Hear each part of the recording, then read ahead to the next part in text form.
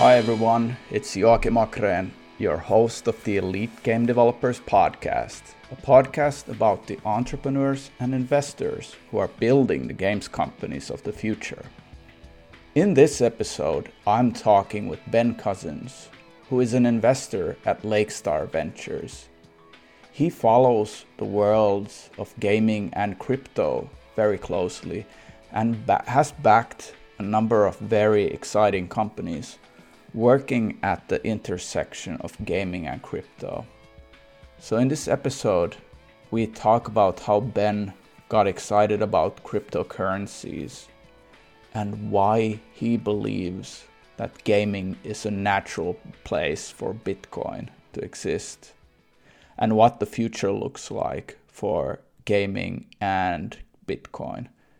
But before we go to this discussion, here's a few words from our sponsors. Are you a mobile game developer who's looking to try something new on the ad creative side? My top pick would be Influencer Generated Content, IGC, by Opera Event. Influencers and actors will make specific content from your games, and Opera Event will deliver you high-quality video ads that highlight the best parts of your game. Go to getigc.com to see some examples. That's getigc.com.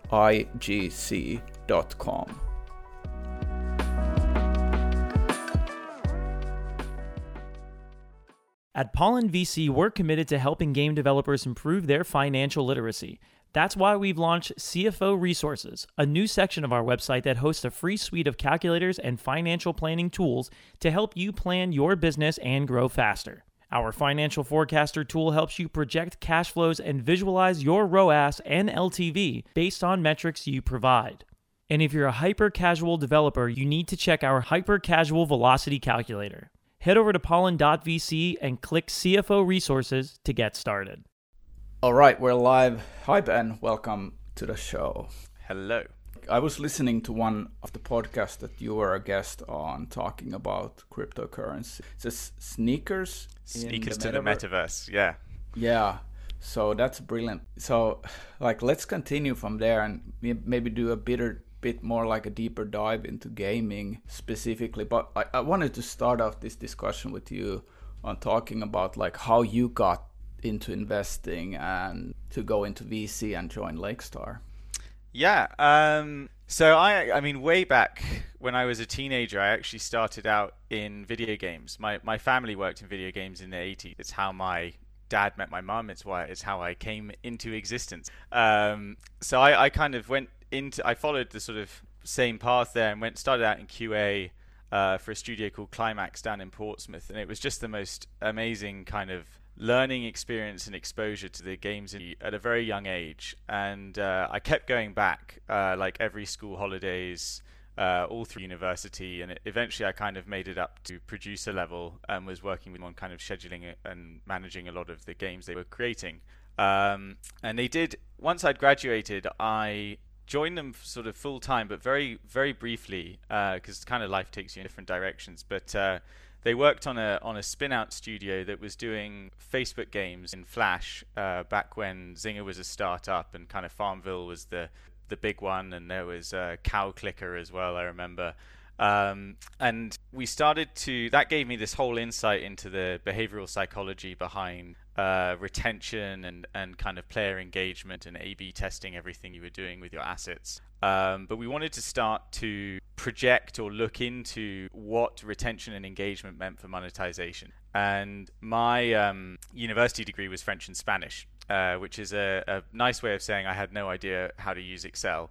And so I was kind of naive, and I went off thinking I'll just go and I'll do this 10-month masters in finance to go and learn how to use Excel, how to understand a company's P&L, how to really start to focus on the business side of gaming, because I was definitely into that.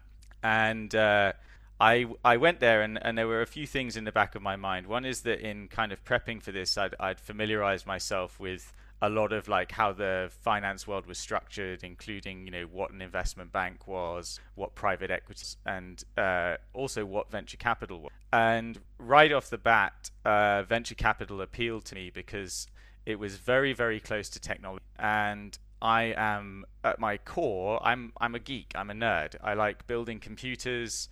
I like setting up home networks. I like being a bit of a kind of casual sysadmin, as it were. And so I was as I went into this master's, I was kind of thinking, yeah, I would love to kind of figure out a way to get into venture capital, but I had no idea how.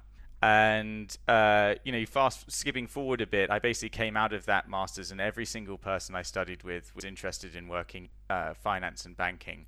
And I got sucked into that, and I spent a couple of years with an investment bank called Moelis that kind of gave me all of the training you need as a young analyst to figure your way around Excel. So I ticked that box and became very, very fast on Excel. Not as fast as I am on Counter-Strike, but almost as fast. And I went from there onto a merchant bank called Rain, who specialize in digital media and entertainment, and they did a lot of work, or they continue to do a lot of work with the video games industry. It was the partner there, John Salter, who I met and who was kind enough to recruit me. And that was like this match made in heaven, because Rain is a tremendous place. It has fantastic culture, really, really smart people, and then it worked in very closely with a sector that I cared deeply about, which was gaming. So I'd kind of come full circle. But then over time, what transpired was two things. Is one, in 2015, a close friend of mine told me about Bitcoin, and that just brought back my nerdy side on steroids. I had a good understanding of how P2P networks worked. I had a good understanding of online security, and therefore a little bit of cryptography. I'm not going to pretend I'm a cryptographer, but I understood how encryption worked. And it started to just completely absorb my brain like a virus. And I do kind of come at this from the standpoint, I think Bitcoin is for individual liberty and human empowerment. I do think it's a human right. And I started to become quite obsessed with wanting to contribute to that ecosystem in whichever way I could. I wanted to see Bitcoin and cryptocurrencies adopted by the masses, as it were. And that reawakened this kind of venture capital interest I had in the back of my mind. And I kind of looked at the skill set I had and thought, okay, I think I'm ready to try and go into this now. And I met the Lakestar guys shortly thereafter, and was just really impressed by how intelligent, open-minded, and thoughtful they were in sort of the world of investing. Alongside the sort of their focus areas were right up my street. So they did both gaming. They had invested in King back in the day, which has actually done very well. As well as blockchain investments, where they'd done blockchain.com in the kind of first, it'd be the second wave from a Bitcoiner perspective, but the first kind of public wave in 2016 to 17. I think actually Lakestar was probably one of the first VCs in Europe to start dabbling in the blockchain space, and that's my partner Nico, who I work very closely with, who led that, and we have amazingly geek conversations about about blockchain. Yeah. And so that led to today, and here I am. Yeah. I think the whole conversation now, I want to focus a lot on where you see Bitcoin and the whole cryptocurrency movement and the blockchain movement, NFTs, all of that, like tying into gaming. But like, how did you get excited about sort of merging these two, I would say like two different sectors of tech in a sense? Like you have gaming, which is very much entertainment focused, and you have Bitcoin, which is like a financing, sort of like from a perspective. The motivations there to start, startups are perhaps a bit different. But where do you see the sort of like where you got excited about both of these sectors and merging them?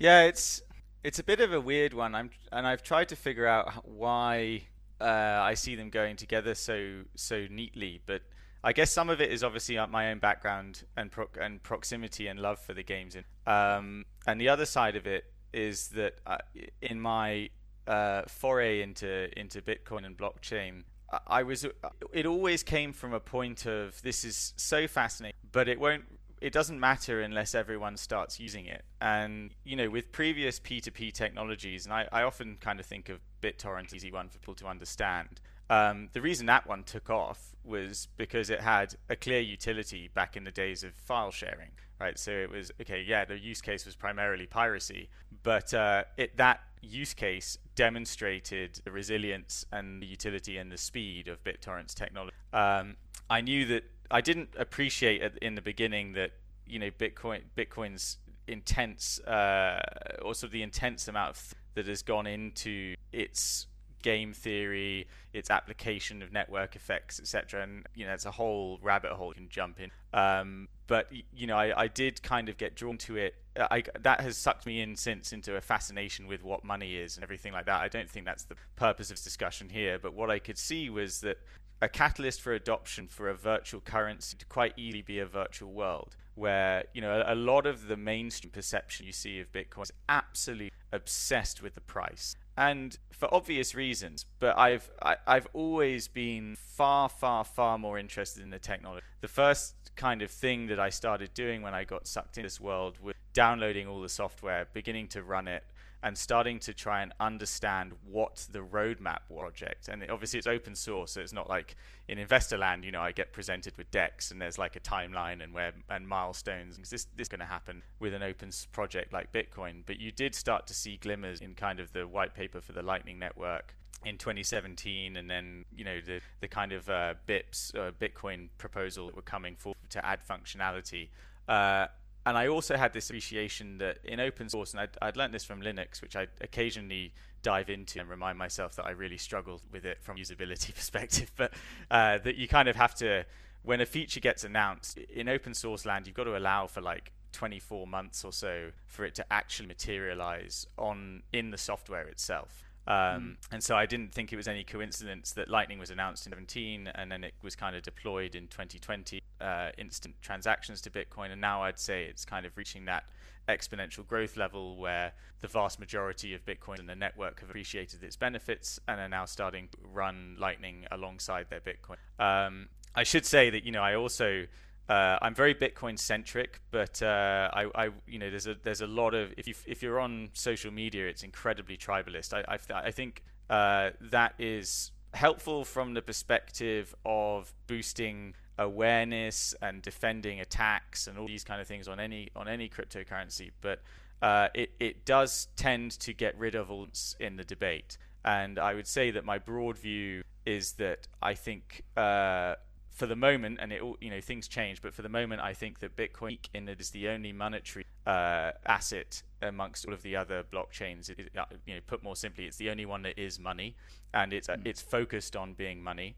And you can kind of consolidate the differences of the chains versus Bitcoin into something quite simple, in my opinion, and that is that Bitcoin developers are focused on ossification of the protocol. It means they want to get it done, as it were, as soon as possible and stop adding to it so that it just is this ultra reliable, ultra resilient, but very basic monetary network.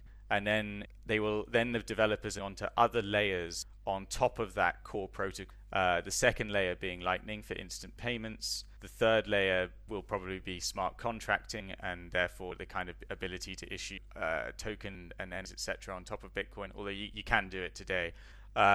But and then the others are the other coins, Ethereum, Polkadot, Solana, Cosmos, etc., move to proof of stake models quite quickly for speed, and are very much more willing to I'm being very simple here, but to kind of move fast and break things. And that's just that's the kind of fundamental difference I see. And what I think it's going to result in is that the other blockchains have manifest utility. Although they still work, operate, and process in fiat currency. I think something you really notice amongst those developers is that there is a tendency, and I'm brushing with broad strokes here, but there is a tendency to focus on the fiat price of the asset, whereas amongst Bitcoin developers, it's very much how much Bitcoin can they amass before it becomes too expensive. And then the plan is to start obviously spending it in a Bitcoin native.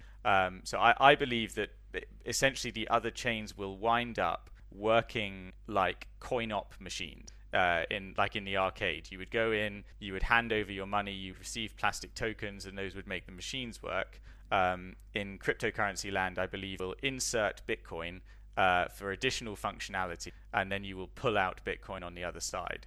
And that the tokens that power those chains may well be completely invisible to the end user, and only the operators of those chains will kind of think of and deal in those tokens. For regular folk, they will price and think in Bitcoin. Yeah, I think like there's so much to unpack here, but I think like I want to also like point out where I'm coming from. So I used to be quite skeptical about like spending time on figuring out cryptocurrencies, but I think last year it started to change as Ethereum became sort of like a big thing, especially with the NFTs and all the appliance to art, to MP3 files. I think that's the most interesting one, and certain sort of like limited edition virtual passes to content is very interesting.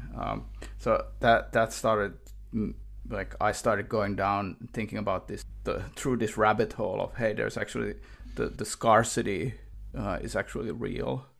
What you can achieve with this, like with all the possibility of virtual goods tied into a blockchain and having that ownership through these systems. But I wanted to ask a few sort of clarifying questions. I think like most of the audience will still be a bit like, I don't know how I should get involved. What should I think about these things? So I'll just ask a few clarifying questions. So like, for instance, like if I would want to buy Bitcoin, like if the price is $40,000 at this stage, like I don't have 40,000. Like what do I do? How do I get Bitcoin? Yeah. Do you know, this is is so common as a question. Even I had kind of overlooked it. The way there is a thing called unit bias, where people see the price of something and it's just too expensive without appreciating that you can fractionally own something. To put that in plain English, as it were, just as £1 is made up of 100 pennies, or €1 made up of 100 cents, one Bitcoin is made up of 100 million Satoshi, which is sats. And very quickly over the next 3 years, I predict we'll find people start referring to sats almost exclusively and much more rarely to Bitcoin. Or you may find that they start using the word sats and Bitcoin interchangeably. So you can, there are now apps worldwide called LastBit for Europeans. There's BottlePay in the UK. There's Swan over in the US. But you can now set up auto buys of Bitcoin over Lightning, of tiny amounts. So I have one set up to buy £100 a month, but it processes weekly. I don't think about it. It's like a set and forget thing. And at the end of the month, I transfer those sats, that Bitcoin, as it were, back over to my wallet. And that's kind of treating it like a savings product. So it's, the price is one thing, but there, there's a lot of decimal points after a Bitcoin, and that means something. Those are the pennies, and you can collect the pennies, as it were. Nice. That helps a lot already to sort of like go after. But like, okay, I'm ready to buy some sats. Where should I go? What's the sort of like the novice advice, or like purchase? Yeah, a lot of people still go to the exchanges. So the famous one is obviously Coinbase. There's Kraken. There's several others. I kind of think they're more engineered for big purchases, and they're increasingly focusing on the fact that institutions are now buying Bitcoin. So I actually recommend now for most people that they use one of the apps I just mentioned earlier, because they're set up. I mean, you can even use Revolut now, for example, which has they've allowed you to actually send the Bitcoin out of the app, which is a fundamental change, which makes me happier to recommend it. Where you can just set up a small weekly buy, or could do one larger buy through those apps, and you have some Bitcoin. And then what I tend to say to most people is, don't overthink it. Once you have some, you can kind of leave it there. But as soon as the value of that Bitcoin becomes something where you look at it and you go, I'd really rather that were in my savings account. kind of thinking about your checking account and your savings account. As soon as it gets up to that kind of level, you should that's the moment at which to start kind of educating yourself about a Bitcoin wallet. And this is where you kind of hear about the writing down, your 12 or 24 magical words and looking after them. And some people call it private keys technically, but that I think is the appropriate moment to think about it on this journey, because getting into cryptocurrency in general is and it requires education, and most people don't have the time to spend hours and hours alongside their job and their family, all of this other stuff, to start like really plowing in. So my kind of recommendation is keep it simple. Don't overthink it. Don't bet the farm on Bitcoin on day one. Just start dabbling with it. Send it to yourself. Send it to a friend. Understand the mechanics of how it works, and let yourself get comfortable with what it is and how it functions, because it is here to stay at this. If you buy Bitcoin, where does it actually come from? Who's sort of like selling it to? Yeah, so miners are rewarded with freshly minted Bitcoin for maintaining for validating transaction a block. We can get more technical. I'd kind of prefer not to. I think we're reaching a stage where the average person can actually trust in resilience and power of this network. But they can because it's open source, and there are no barriers to info. So you can go as technical and deep to get to. I've reached a level where I'm operating, my own node and running quite a lot of stuff on top of it. I'm actually getting ready to spin up another node, and I understand, UTXO management, etc. But your listeners don't, I think, need to know this at this stage, and it's not really the place to get into that. I think the way to think about it is that new Bitcoin is generated by those that maintain the security of the network. And that reward that they're issued with, they sell a part of it to other Bitcoin users. That's how they fund their operations, and then it is in the economy, as it were. You recommended this book on this other podcast, Layered Money. It is fantastic. Yeah, it helped a lot. I picked it up and went through it. It's not big, like 160 pages. But it sort of like illustrates why cryptocurrency has this big pull, and like why sort of like the old money has a lot of flaws that Bitcoin doesn't have. And I didn't realize all these facts before reading that. So I think also the scarcity and the game theory, like you explained, about like the limited amount of Bitcoin that will be available, which makes it very, very sort of like an interesting currency. It's infinitely divisible is what I find very interesting, but conceptually hard for people to understand. So there's, the way I'd explain this is if €1 comprises 100 cents, but then there's a problem in the financial, and we have to figure out collective society how to deal with it. The solution right now is to create another euro, and therefore your original euro has gone down in value by half. On Bitcoin, that is not the visibility. So it would be equivalent of making €1 now comprise 1,000 cents instead of 100. And therefore, your €1 is still worth €1, but it is more liquid. There's more of it to go around. So wherever that is jammed up, you can then actually start releasing that liquid. But like that, we don't go into this rabbit hole any further. I think, like, let's pull back a bit and think about the ways that game developers should be thinking about Bitcoin. Like, you have been involved with the merging of these two, gaming and Bitcoin. Like, can you talk about some of the examples out there? What's going on for gaming? And you're, for instance, involved with Zebedee, which is a portfolio company of Lakestar. Can you expand a bit on the things that are going on there? Yeah, sure. So, and I think it will help to extend this as well into the kind of broader discussion around what I'd call blockchain gaming and how NFTs come in, all of that. And I'm sure we'll touch on it. But, just on Bitcoin itself, I think the Zebedee guys who I met a few years ago now, and I'm working with them to help them on this development right now.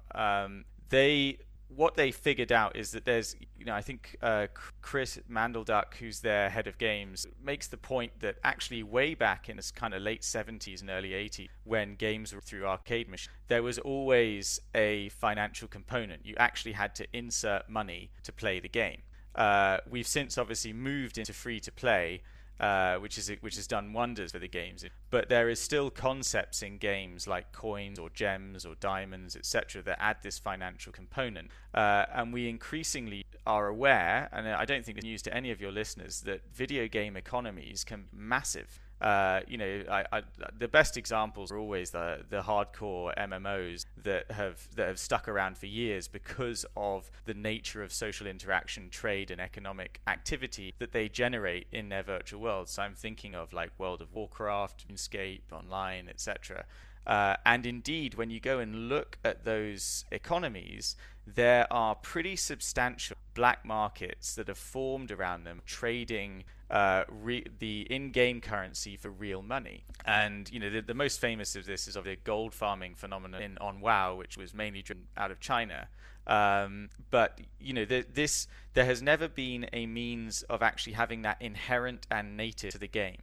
But now you do. So that trading, instead of occurring via PayPal, eBay, player auctions, etc., where there's a strong risk, or there's a massive amount of trust in the other players and a big risk of fraud. The games developers themselves don't fully in this. Now you can actually make the economic value flow transparently through the game, where players and developers and traders all alike can participate in the economy and put in value and, importantly, take out value. And where this tends to bend minds a bit amongst developers is, well, if the money can leave the game, how am I making any money to keep the game going? But I think this is where you're going to see the real revolution come, because I think it can work in free-to-play economies perfectly as well, is that by using Bitcoin's Lightning Network, which has effectively zero fees to process a transaction, you can finally, and this has been wanted by games developers since the mid-90s as far as I can tell, and finally do microtransactions at massive scale,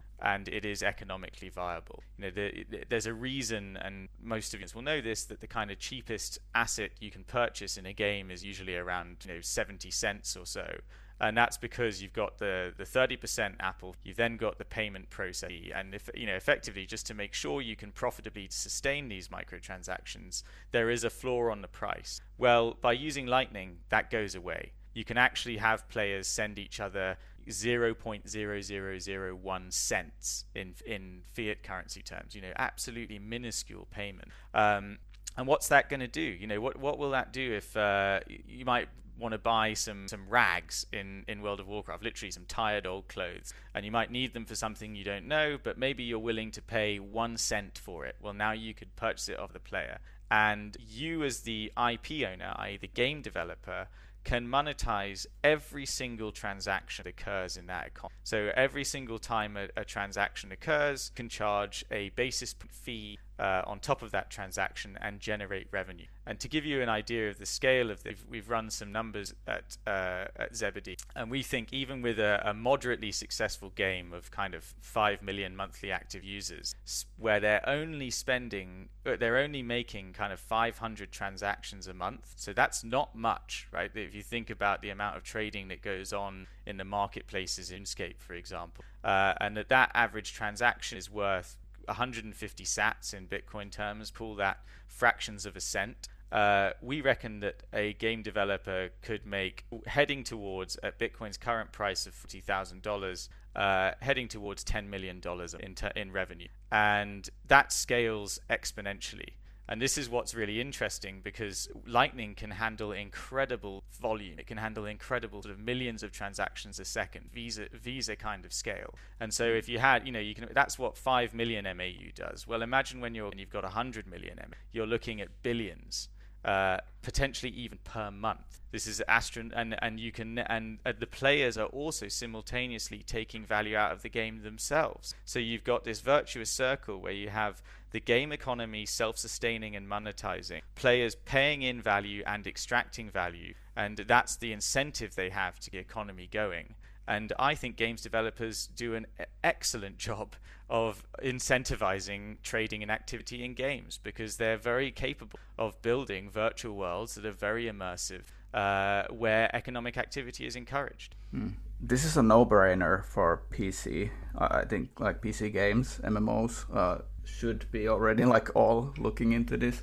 I think the realm that I'm curious a lot about is mobile. So I spent some time thinking about the free-to-play games that are sort of like popular in the West, and where we could have certain kind of like trading, because it's not that common in mobile games yet. But there was like, if you remember, Heyday has the orders board, where you're sort of like doing tasks. You could have each sort of task having a reward in some kind of like virtual currency or cryptocurrency.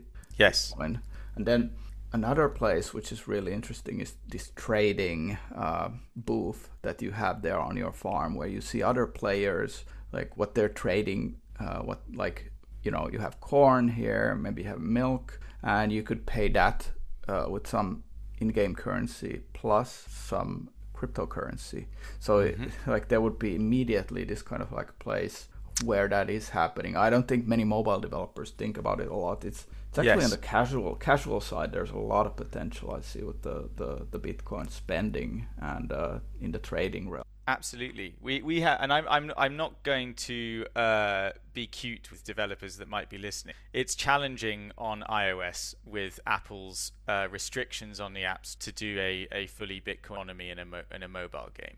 I think that to tell you otherwise at this current point in time would be disingenuous. But we're working with 3 or 4, 5 developers now who are all experimenting with different methods of this, and we have figured out ways where Apple accept it. And I do believe that in the long run, the grip that they have over the App Store video gaming is substantially. I'm not sure when it will fall away or open up, but I am predicting that that's going to happen within 5 years. However, there's a number of experiments that are quite interesting as ways of actually still having this incentive mechanic, but we've seen that it massively increases retention and engagement because there is a financial component to the game, even when it's microtransactions. What's interesting, people aren't putting their life savings on the line. They're taking like $5 a month in fiat terms, out of the game, for example. But worldwide, so say we've got a substantial player base in Brazil on our Counter-Strike kind of proof of concept we'll talk about, because it's another big angle. But they might take anywhere between $5 and $25 home a month. Brazil, that's a decent amount of money. In some cases, these teenagers and sort of young adults are telling us that they're earning more than their parents by playing video games. This is a huge thing for financial inclusion, for personal liberty. It makes me honestly very excited and very proud to be able to be close to this kind of stuff.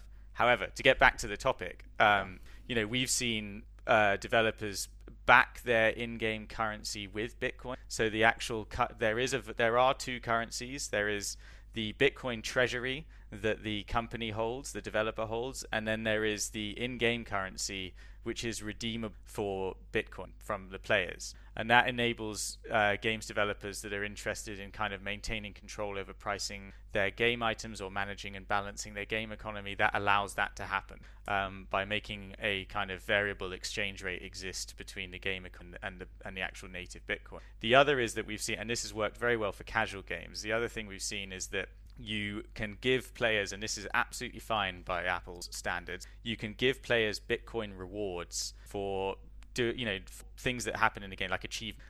So there's a studio called Thunder Games. They have a couple of games out on the App Store where one's an endless runner called Turbo 80. The other's a bounce game called Bitcoin Bounce. In both of those examples, you're collecting tokens while you play the game, and those tokens get entered into a raffle, and you have a chance every single day of winning a Bitcoin and it's kind of correlated to the amount of tokens you're able to collect, i.e. how far along the game you're able to get. And that again is a huge retention driver. In the kind of casual and hyper casual market, it keeps players coming back, even though they're only taking home every single day something like 10 sats, which is it's in fiat terms trivial value. they want the sats. Players want to collect points, as it were, because they know that someday they're going to be worth more than they are today. Yeah, actually, I wanted to ask you about the consumer behavior there a bit. Like, first off, like, what are numbers? And secondly, like, aren't people holding Bitcoin more than they're spending it? Like, can you answer both of those? I can answer. I can't speak for the developers who are building on top of the Zebedee platform. I don't have their numbers, be disclosing them. The within our own community, an tournament over the course of lockdown called Mint Gox. It happens once a month. I think it's the last Sunday of every month, and it's kind of a Bitcoin gaming. So the flagship is we run a Counter-Strike tournament for Sats. Those prizes are getting pretty large. Over the weekend last month, we gave out a whole Bitcoin to players. There's also a game called Bitcoin Rally. It's a kind of Mario Kart style racer where the coins on the track are actual Bitcoin.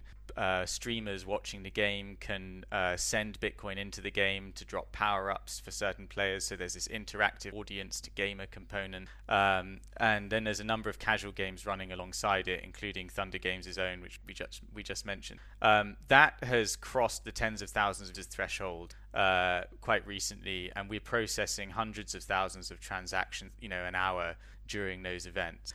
So we're kind of seeing that activity come along, and we're also seeing how it's a flywheel where people are watching the Twitch stream or they're telling their friends, hey, I'm earning Bitcoin playing games, and they come straight to the Discord, and they don't even necessarily, this is what's really exciting that we've seen, they don't even know that it's Bitcoin. They don't even know necessarily that it's cryptocurrency. What they know is that they're receiving a payout of some sort from the game, and they call the sats in some cases stash. So they're not bothered about the fact that the technicalities of it. What they're seeing is, oh, hey, I actually just got something out of this. Oh, and it says it's worth about $3 or so. Awesome.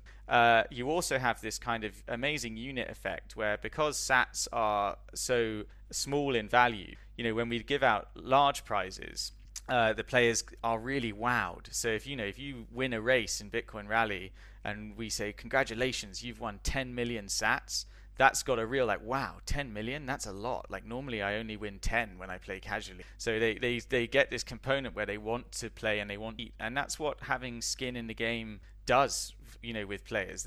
These aren't big dollar numbers, but they are still enough to lift that engagement and lift that retention excitement significantly. Yeah, I think it's just a matter of time before my 9-year-old comes to me and shows his Bitcoin wallet. Well, I can anecdotally, I can tell you. I've been playing this I'm one of the longer players in the Mint Gox tournament, but I started playing Counter-Strike Go, and I used to play competitively. I'm not as good as I used to be, but I started playing that as soon as it came out, and I think sort of year to date, as it were, independent of the Bitcoin price, I've made a couple of $1,000s playing Counter-Strike casually for Bitcoin. And I worked out, when I was 16 or so, I probably played 30 hours a week or so. And I kind of annualized it on the back of the envelope. I worked out I would have been making about $50,000 a year playing this. And that's in an asset that also has a tendency to absolutely skyrocket in value with each adoption cycle. And so had I done that, I could have got to university, with probably hundreds of thousands of pounds in the bank. I would never have had student debt. My whole life could have panned out differently. And I think that's a very exciting proposition for the entire gaming. It's really going to transform the concept of how we interact with video games and what the incentives are. And even more compelling, and this kind of speaks to the other blockchain gaming, is that this currency is interoperable with any game that implements it. So when we talk about abstract concepts like the metaverse, I believe very firmly that the metaverse will require a currency, and the idea that we'll have multiple gardens with their own coin is going to be tested. But just like in the real world, where multiple currencies hasn't worked out and we consolidated amongst essentially three, right? US dollar, euro, and renminbi. In this, I think you'll see it consolidate around the Bitcoin layer because it's the most open and most interoperable, and players will want that. They'll demand it, I think. Have you seen any signs of sort of like a more casual audience who plays solitaire, hyper-casual games, like them anything happening there regarding Bitcoin and gaming? Or is there any signals on that front? All I can say is watch this space. We're going to announce a new game from a new developer at an upcoming Mint that is very focused on the same areas that King, etc. go after in terms of gameplay. So you can think of it casual, match or merge gaming. I don't want to spoil the surprise, but yes, that's coming. Yeah, all right. I'll wait for that. Hey, let's talk a bit about NFTs, because I think that's sort of like everybody sees and knows and understands, and I think that sort of movement has brought the most believers into the crypto space in the recent fantastic. Yeah, in the recent 12 months, it's been crazy. Like, how do you make sense of that, and where do you think it's gonna lead now in the next 12, 24 months to new startups forming and investments getting made? Yeah, so I mean, I guess I should start with saying I absolutely, particularly in gaming, see the value and appeal of NFT. I mean, the idea that I could, let's say, in Zelda, I could get the Master Sword, and then I could actually, be the one player that got that first. Maybe I was say you were doing a speed run or something. You can be like, yeah, I've got my claim to fame here. There's absolute proof that I got it. That gives it some rarity, and I can either carry that with me and like flex, as it were, or I can start trading that with other players, and maybe even one day it can go into another game, and I could be running around, I don't know, Halo, and I'm wielding that same Master Sword. That's a very powerful concept, and I think to stay. Where I think the nuance comes into this is in the actual like technical implementation of what if you really take a close look at this, what you notice is that the end user is the average gamer is not what I would call crypto aware.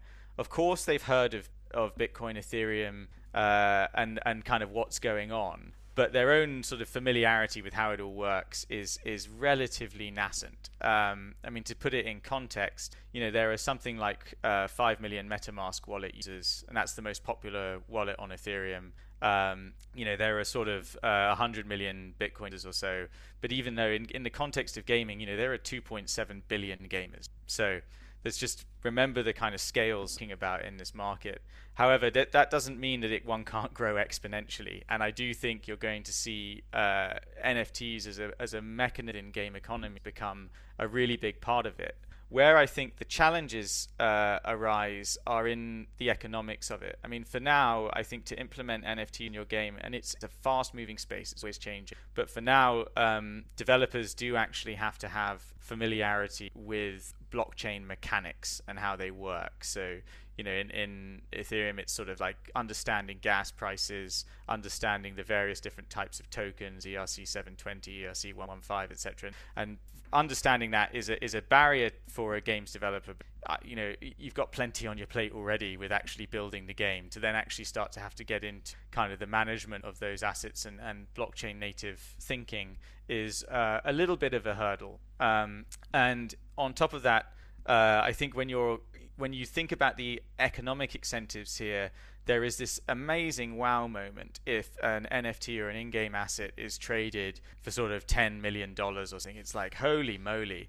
And I'm sure as the developer, you're just like, yeehaw, because it's a socking great chunk of cash to land in your balance sheet. But how many more times does an asset that valuable trade or change hands? And the answer we're seeing at the moment, and things change, but at the moment is very little. In fact, right now, after the initial wave of adoption, again, same as crypto in 2017, the transactions are really slowing down and for a cliff across most NFT platforms. And what this points to is, I think, is exhausting the addressable market, because at the moment it's still small, because there is this kind of hurdle to actually getting into it, where you've got to get a wallet, buy ETH, wrap it, send it into the game, exchange it for the token, pull it. Like there's a few steps, and in time to fun metrics, as in the gaming world, that's friction, right? That's friction to conversion. That needs more seamless.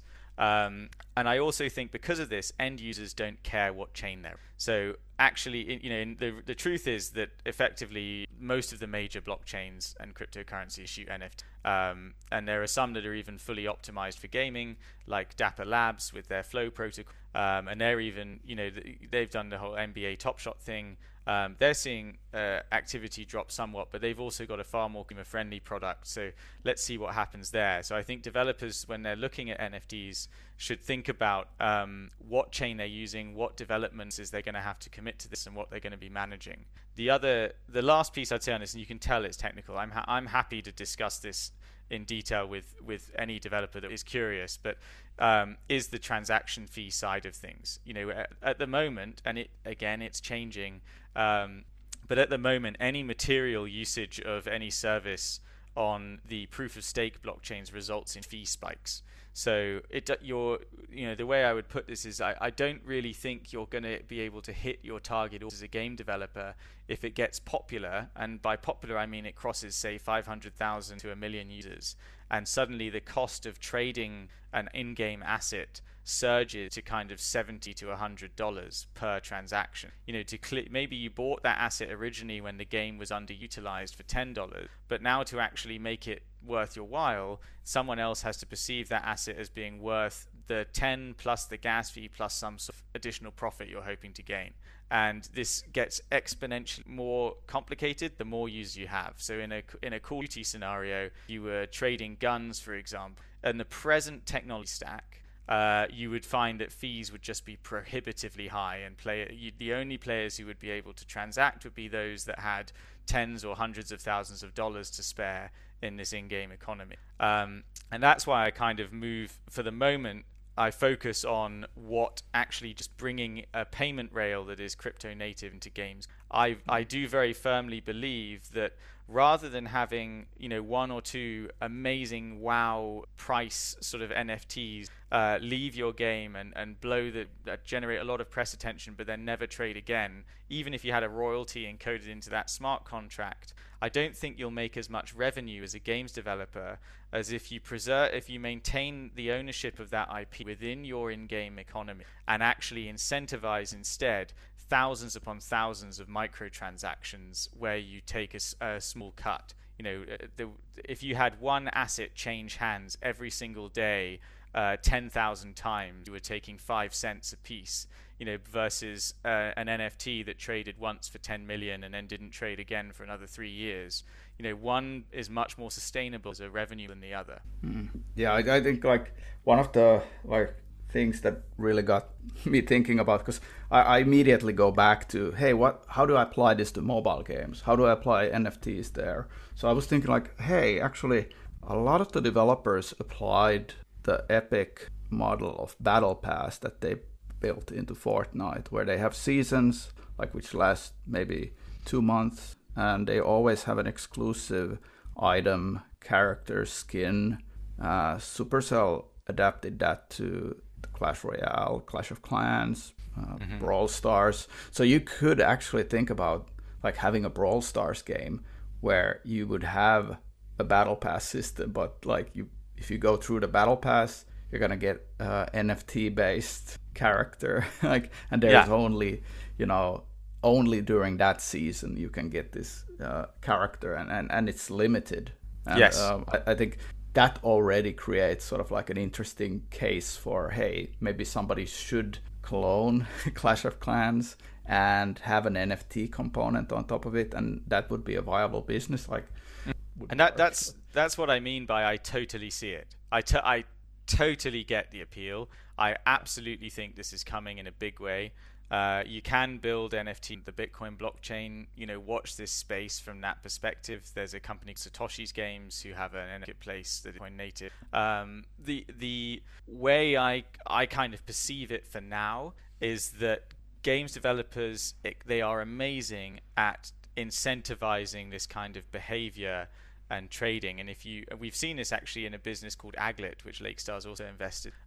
They let play. It's like Pokemon Go for sneakerheads. You can collect digital sneakers around the world, and they are scarce in the game. So you might get a unique one-off drop, and they see players flock to that and scramble to try and get it. But you can't yet take it out of the game. It still only lives in that game world, but it has an in-game marketplace where you can go and trade it with other sneakerheads. There isn't, technically speaking, an NFT component there, but the same behavior is occurring because the digital asset is scarce within that game world. And I think you see the same in old school games. Like in RuneScape, there's the famous half jug of wine, which is like astronomically valuable. You can't generate a half jug of wine in RuneScape anymore. So I think the concept of digital scarcity is very real, but I'm not yet sure that you 100% need to open the kind of NFT floodgates from a game's perspective. It is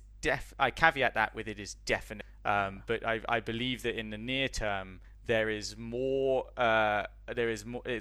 lucrative opportunity in recognizing this behavior and beginning to focus on monetizing it in an in-game economy for the moment. Like that's where sort of my mind goes. And it's very easy to be a bit technical, to assign a unique hash to an in-game item to make it provably scarce for when you then decide to open up that economy to external trading. Right. Hey, before we go to the final questions, I wanted to ask you, like, if I would be as a game developer, maybe a mobile game developer, I want to sort of like start to dabble with Bitcoin. What should I try out? What are some good ways to get Bitcoin into my game? Like, what's a good SDK? What's like a tutorial that I should go through?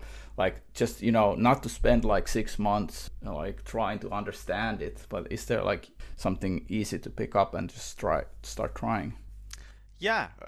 So, I mean, I mentioned some games earlier if you want to try it and see some of the mechanics deploying. I think the Counter-Strike one is the hardcore end of the spectrum that's very impressive. Like when you actually drop in the map and you run over them and collect them and you see your wallet balance go up. I find that just like wow. But in the kind of mobile space, there's Sarutobi is another game that I'd recommend, which is a very casual kind of swing thing game where you're throwing a monkey in the air and collecting bananas and Bitcoin out of the sky. But from a developer angle, it's not surprising, but I'm going to point you to Zebedee, and there's a reason for that, and that is that they are the only company out there right now that is doing this. And what they offer is a set of open REST APIs that work with Unity and Unreal. You can kind of interface with, and you get a developer dashboard, gives you analytics and kind of monitors your transactions, and then sort of imminently arriving is also the Zebedee game server, which will let developers get going with kind of a best practices game server for running a Bitcoin native game. And most of that is documented on Zebedee's website under the documentation section. But the team, work pretty closely with people who are coming and brand new to the sector to make sure they understand it. And I think importantly, because some developers will be aware of this, because it's money, there is a regulatory and compliance angle, and Zebedee handle all of that. So the whole point from the developer, we kind of function like Stripe, but for gaming. So the kind of way to think about it is you don't have to understand anything about how Bitcoin and blockchain works. What you get is a simple set of commands like pay, request, withdraw, etc. And then you can program the functionality of the Bitcoin into your game however you see fit. You can have challenges where you have to unlock a door by paying sats. You can have player trading. You can do it in competitive play and esports. However you want to do it, that's up to you. You don't need to understand Bitcoin.